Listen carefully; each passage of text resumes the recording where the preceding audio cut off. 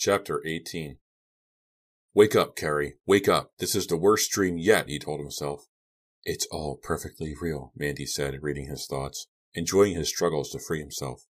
Don't pull like that. You'll cut your wrists. Mandy, come off it. What's the big idea? What the hell do you think you're doing? It's just the way I imagined it, she said, smiling. She raised her hands excitedly and tugged at the sides of her hair. I can't believe it. I can't either, Carrie said, still struggling. Untie me. This isn't funny. Not funny? Of course it's funny, Carrie dear, and it's going to get a lot funnier. What do you think you're doing? Could you just explain it to me? It's perfect. Perfect, she said, clapping her hands. I don't want to start. I just want to look at you like this, but I have to. I have to. Have to what? Carrie screamed angrily. Why, finish what I've started, she said, as if the answer was obvious. How did you do this to me? Carrie asked. I put a little white powder in your hot chocolate. How else? You're being very dumb, Carrie. Dumb? I'm being dumb? This is the dumbest thing I've ever heard of. Mandy, untie me. I'm sorry, she said, still smiling broadly. I have to finish. Finish what? Are you going to explain to me? It's taken so long, she said dreamily, not hearing his yells of protest. I've worked so hard. Worked? What? Let me go! He gave the ropes a powerful tug and then screamed as they cut into his skin. He slumped back in the chair. He decided not to struggle anymore. This is a bad joke, Mandy. I know you like to think you're impulsive and weird and everything, but... Weird?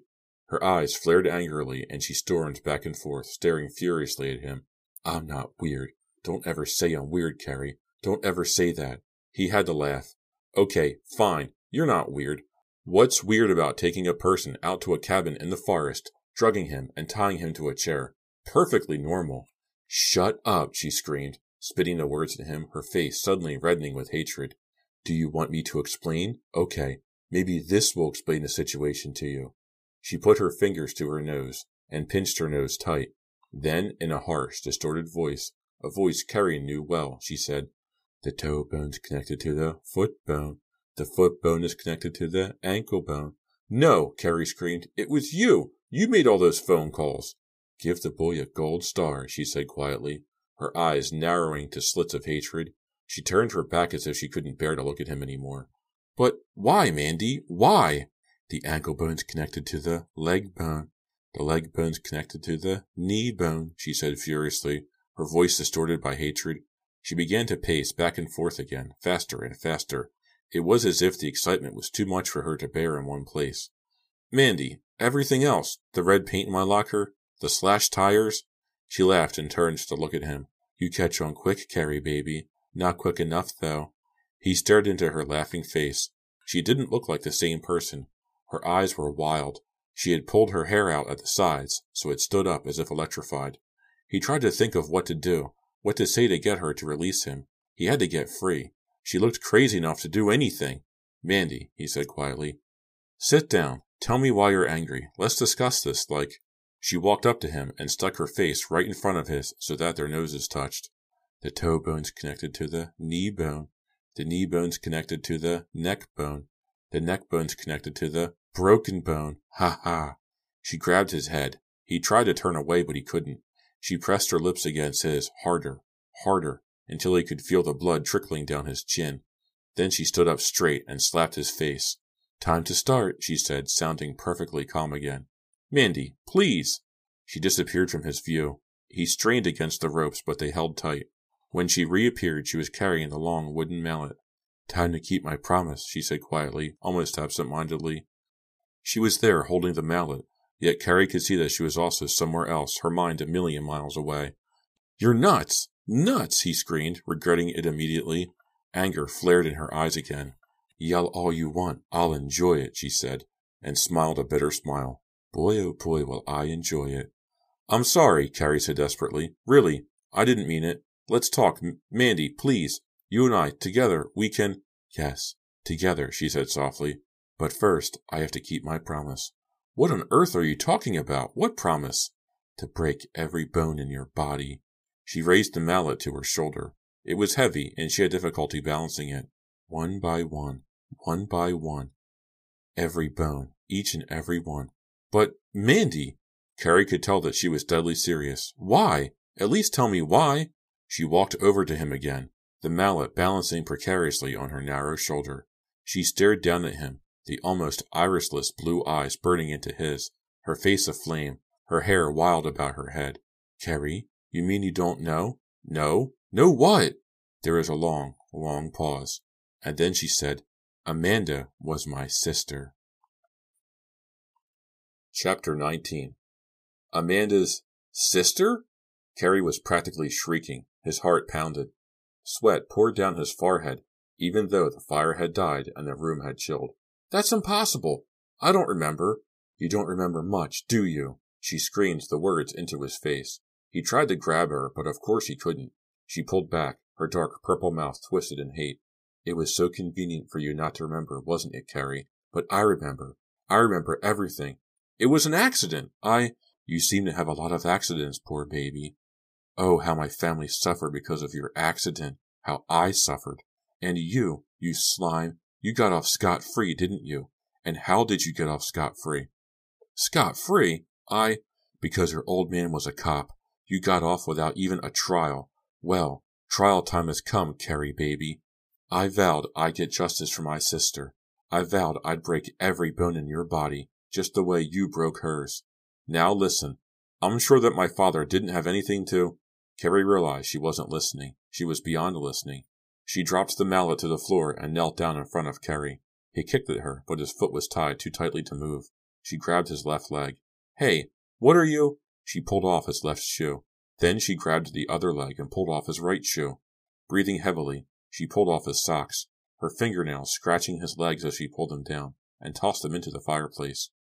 She stood up and retrieved the mallet. "Let's start with the toe bones and work up," she said quietly. She raised the mallet. "No," Carrie pleaded. "Please, no!" She cried out as she brought the mallet down with all her might. This time the sound of the cracking bone was Carrie's. He screamed, a howl that poured out of him, a howl that wouldn't stop.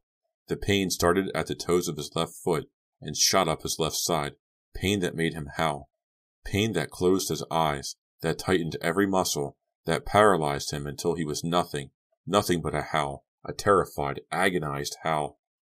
When he opened his eyes, she was raising the mallet again. "Poor baby," she said emotionlessly. "Something bad happened to your toes. Let's see what we can do to the other foot, okay?" He couldn't talk, not even to plead with her. He couldn't move. He closed his eyes as she raised the mallet off her shoulder. The pain was overwhelming. His foot had become a throbbing, aching knot of pain. Now she was about to do the same to his other foot. "What's wrong, Carrie?" she called in that mocking, falsely sympathetic voice. "Can't bear to look? Okay. You caught me in a good mood." She reached up over the sofa and, with great effort, pulled the one-antlered moose head off the wall. She ripped the head from the base and frantically scooped out hunks of stuffing. "No!" Carrie managed to scream. His foot throbbed, but the pain had subsided enough for him to get his voice back. "Mandy, no!" She jammed the moose head over Carrie's head and pulled it down over him. It smelled of mildew and decay. He gasped. He tried to hold his breath. He twisted his head from side to side, but the moose head was pulled down securely over him, burying him in darkness and its foul odor. "You look adorable," she said. "I wish I had a camera." She laughed. He could hear the scrape of the mallet against the wood floor as she picked it up. He didn't have to see to know what she was about to do next. She was about to slam the mallet down on his other bare foot. "The toe bone's connected to the head bone. The head bone's connected to the moose bone." He could hear her singing through the disgusting animal head. He shut his eyes. He tried to hold his breath. He could feel a powerful wave of nausea rise up from his stomach. "Okay, Carrie baby. Here it comes," she said happily. Chapter 20. His stomach churning, his head reeling, he waited in the darkness of the disgusting animal head, waited for the second explosion of pain. Something crawled across his forehead. It's just sweat, he told himself, but he knew it was an insect. The moose head was probably crawling with insects. He felt as if he was about to pass out, as if he was slipping away. A loud crash revived him. It sounded like the door bursting open. "No, go away," he heard Mandy yell. He heard sounds of a scuffle, feet scraping against the wooden floor, bodies colliding with furniture. Go away! Go away!" Mandy kept yelling, her voice a shriek in the distance on the other side of the odorous animal head. Was it Donald? Had Donald caught up to them? Had Donald come to finish off the job she had started? He strained against the ropes with new desire to escape, but it was of no use. Chairs overturned. The mallet clunked to the floor. The fireplace utensils clanged and clattered to the floor with a metallic crash. Get away from me! Go away! Stop it, Nancy! Just stop! A masculine voice, out of breath from the struggle, cried out. Was it Donald? He couldn't tell. The sound was muffled through the heavy moose head. His forehead itched like crazy. Hundreds of little feet were walking across it. Nancy? He couldn't have heard right. Let me finish, Mandy was screaming. Let me take care of him. I'll take care of him, the masculine voice insisted. Yes, it sounded like Donald. They were fighting over which of them got to mallet him to a pulp. Dishes crashed. Something heavy smashed against a window. He could hear the shatter of glass. More scuffling feet. Nancy, stop. I'll take care of him. Stop. I don't want to hurt you. Get away. Get away. Get away. Then he heard her utter a cry of pain. He heard a body hit the floor. Silence. Footsteps. Coming toward him. Someone was standing in front of him. He could feel a warm presence. He waited. He wanted to cry out, but he waited. Someone was standing there, standing over him, watching him. Someone lifted the moose head. The light was blinding white. The air was cold against his hot, wet skin. Donald! Carrie cried. Happy Halloween, Donald said quietly. He still held the moose head in one hand. In the other hand, he held the mallet. In the light of the cabin, his brother looked older. His eyes seemed to have narrowed, and they were circled with dark rings. He stood stooped, his head at a low angle, bone thin, his blond hair cut short. Donald stared down at him, the mallet at his side. He dropped the moose head to the floor and kicked it aside. This is it, Carrie thought.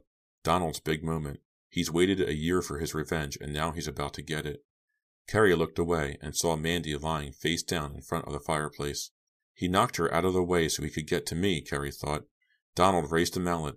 Carrie sucked in his breath. Donald tossed the mallet aside.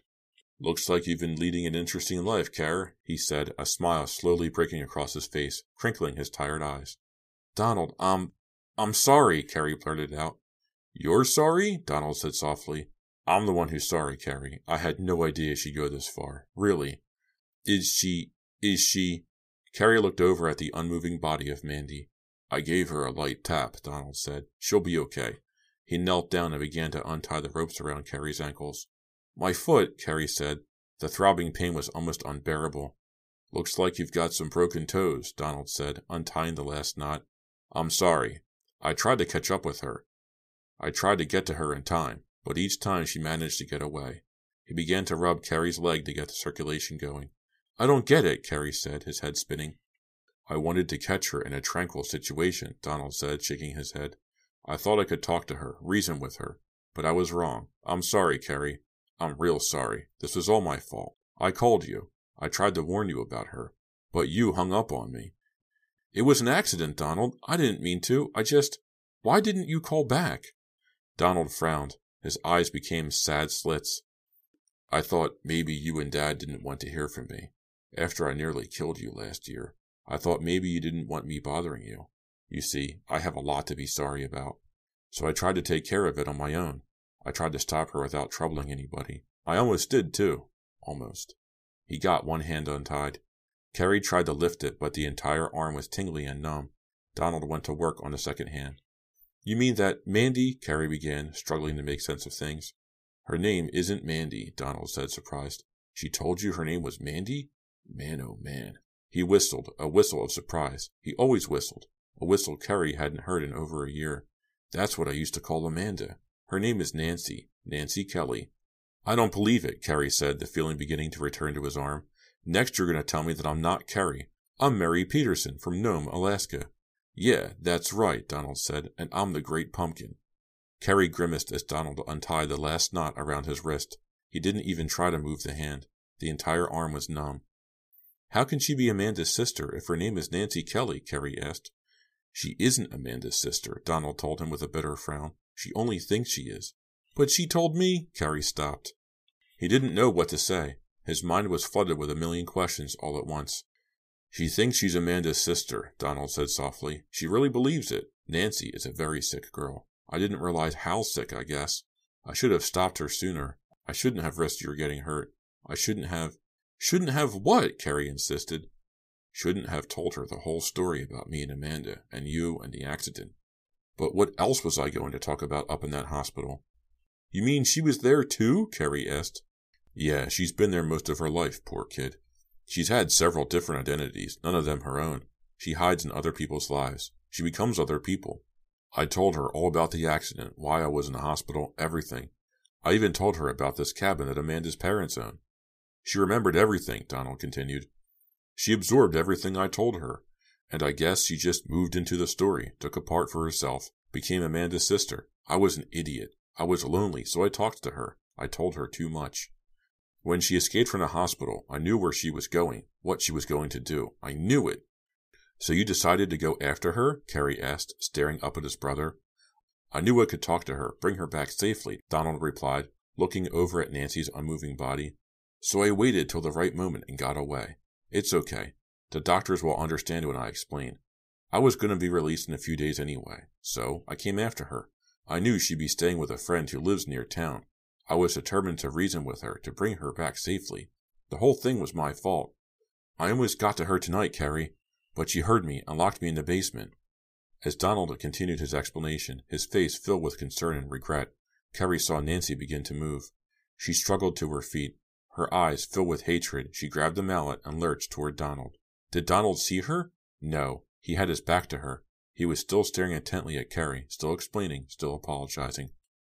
Donald didn't know she was about to attack him. Only Carrie knew. Carrie didn't think his numb legs could move, but he had to try. With a desperate effort, he hurtled out of the chair, stumbled forward on aching legs, and threw himself onto Nancy. The mallet flew from her hand. Donald spun around, surprised, and stumbled backward. He killed my sister. He killed my sister, Nancy screamed over and over. Carrie grabbed Nancy and tried to hold her still, but she attacked him with her fists, pounding his chest wildly, furiously, screaming and crying. He held her by the shoulders, letting her pound him, until her blows became weak. She uttered a low cry and collapsed to the floor. Poor kid, Donald muttered, looking over at her. His foot throbbing, Carrie hopped back to the wooden chair. That was a nice tackle, Kerr, Donald said. Maybe you should try out for defense. You know, tackle or linebacker or something. I don't want to talk about football, Carrie groaned. They heard sirens in the distance. A few seconds later, the cabin was invaded by bright white headlights. The sirens were right outside. Here comes the cavalry to the rescue, Donald said. You mean? Carrie started in surprise. I called Dad just before I came after you. Told him I was heading up here following you. Looks like we're about to have a happy family reunion. Carrie smiled. He even forgot about his shattered foot for a few seconds. Donald picked up the moose head and tossed it at Carrie. Here, Carrie, quick, put this back on. Dad has such a dull life. Let's give him a thrill. A few days later, Carrie was heading out of school, struggling with his crutches, his arms aching from pulling and pushing them. He bumped into Sal Murdoch on his crutches. Copycat, Sal sneered. Get a horse, Carrie replied. It wasn't too original, but I got a laugh out of Sal. Hey, Gimp, over here, a voice called. It was Josh, gesturing to Carrie on the sidewalk in front of the main entrance. Carrie hurried over to him as best he could, getting his right leg tangled in his right crutch and nearly falling face forward onto the walk. I thought maybe you could carry my books for me, Josh said. Very funny, Carrie growled, kicking at Josh with his good foot. Want a lift? Sure, Carrie said. Well, don't look at me. You know I don't have a car. You're a million laughs today, Josh, Carrie said, leaning on his crutches. Don't you ever get tired of that joke? Don't you ever get tired of falling for it? Well, listen, Carrie, I wonder if you could do me a favor. No way, Carrie said, grinning. Well, my cousin Sarah is coming to town this weekend. She isn't fabulous or anything, but she's a good kid and she's kind of pretty. I thought you might like her. I was wondering if maybe you'd like to... I don't believe this, Carrie said, raising a crutch in the air as if to brain Josh with it. A blind date? Are you seriously suggesting a blind date? Well, Josh backed away. I see your point. I guess not. Sorry about that. Some other time. Sorry. He turned and started running down the block. Hey, wait, Josh! Carrie propelled himself after Josh, hopping on one leg, raising and lowering the crutches in front of him. Wait, Not so fast. Let's discuss this. How pretty did you say she was? This has been a Nightfall Audiobooks production of Blind Date by R.L. Stine, a point horror novel, Book 1. Wow, that was Blind Date. That was R.L. Stine's first book. I read in an interview once that he was meeting with one of his friends, and she said something like, I can't write young adult horror, and he goes, I can do it. And next thing he knows, his publisher calls him up and says, okay, the title is called Blind Date. Go ahead and do it. And he's like, okay. And this started his career in horror. So he did some point horror stuff. Then Fear Street launched, and we all know how successful Goosebumps was. This book was really good. It took a really, really long time for Mandy/Nancy to make her plan known. I didn't know what she was doing. When she called Carrie at the end there and she said, look, Donald's in the basement, I thought that was a bunch of crap. I was like, there's no way he's in the basement. When we finally meet Donald at the end there and he's untying Carrie, he says, she got me locked in the basement. I was like, really? How did she do that? If you know this girl, you know that she's a mental patient. Why did you go in the basement with her? And what did she do? How did she get you down there? How did she lock you up? Anyway, the characterization was really good. Josh was great. He was funny when he needed to be. The bullies were extremely brutal. This is not usual Stine fare in that Carrie went to his family for help. His dad is a cop. He says, we're going to help out. The principal got involved, and he said, we are going to figure this out together. That's not what usually happens in Fear Street. In Fear Street, the person usually shoulders the burden by themselves, like in A Cheater. Carter Phillips didn't want to tell her parents she was being blackmailed, so she started pawning off all her stuff. She was afraid that they would disapprove of her cheating on her test, so she took matters into her own hands. That's what people usually do on Fear Street novels. They usually shoulder the responsibility by themselves, and they don't seek any outside counsel. This was R.L. Stine's first novel. It was a lot of fun to read. Honestly, I sat down for the past hour and a half and just punched this out. I had to re-record Chapter 7 because I used the wrong microphone. It used my laptop's mic, not my Blue Snowball mic. So I sat down this morning, recorded Chapter 7 again, and then Chapter 17 through 20, so I finished the book this morning. This was great. If you want excellent R.L. Stine, this is a great book to pick up. I recommend it. Highly recommend this book. It keeps you guessing until the very last second, and that's what he's really, really good at.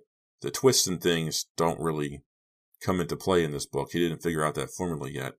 The cliffhangers at the end aren't, really prominent, is what I'm trying to say. Anyway, thank you very much for listening. If you want to get in touch with me, you can write me an email, nightfallaudiobooks@gmail.com. I am also on YouTube at Nightfall Audiobooks. Feel free to like, subscribe, comment, tell your friends, tell your mom, tell whoever you think would like to listen to me read to them R.L. Stine novels. Thank you very much for listening, and I will see you next time.